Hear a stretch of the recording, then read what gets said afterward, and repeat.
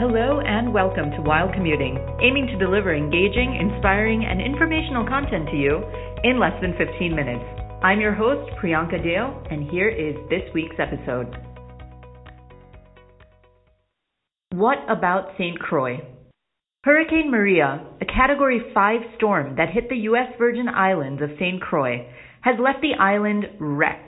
Winds hit buildings and people at 155 miles per hour, leaving the entire island in shambles. And it gets worse. This was the second hurricane to hit the island just 12 days after Hurricane Irma passed. Most people are aware of the recent hurricane damage. Most are not aware to what extent Maria has hit St. Croix. Allison Mahoney, who has a 94-year-old grandmother, grew up a resident in St. Croix. I was raised in St. Croix in the U.S. Virgin Islands.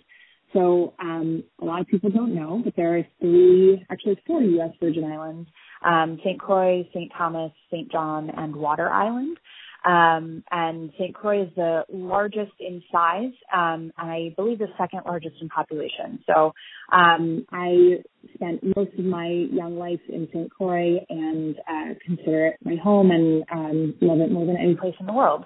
According to the International Business Times, 70% of all the infrastructure on the island has crumbled. Allison adds, this damage is in addition to the past damage caused by Hugo and sent most buildings collapsing to the ground. Current weak economies have prevented the islands from finding resources to recover. The last hurricane that hit St. Croix specifically that was even close to this caliber was Hurricane Hugo in 1989.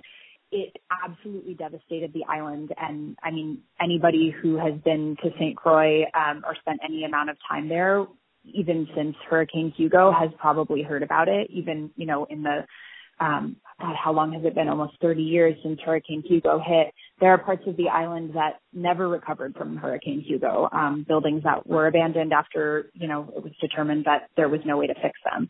And Hurricane Hugo was definitely the last big storm of this kind, the last Category 5 for sure. I believe from everything that I've heard that Maria was actually a bit stronger than Hurricane Hugo, slightly faster winds and things like that. I think definitely bigger in size. But yeah, when I was growing up there, we definitely had a few small storms and put up the hurricane shutters every year or so, or not quite that often, every couple of years. So I've been through hurricanes, but it was always kind of a fun, exciting chance to, board up the house and sit around with candlelight and, play cards with your family. It never felt like a disaster in the way that Hurricane Maria really is. Despite what articles say, Allison says that the residents on this island have none or limited power for the next 6 months. The island is not going to have power for at least 6 months is what they're quoting people. People are running generator power, but the likelihood of getting propane or diesel down to power generators anytime soon is slim. So the number of hours that they can keep those generators on is pretty small. Imagine having to depend on a neighbor for something so simple like a laptop charge or even a vacuum cleaner to work, let alone sustaining a job, a life, and a family. Because of this, residents and citizens are unable to stay afloat and are trying desperately to evacuate the island. They have lists.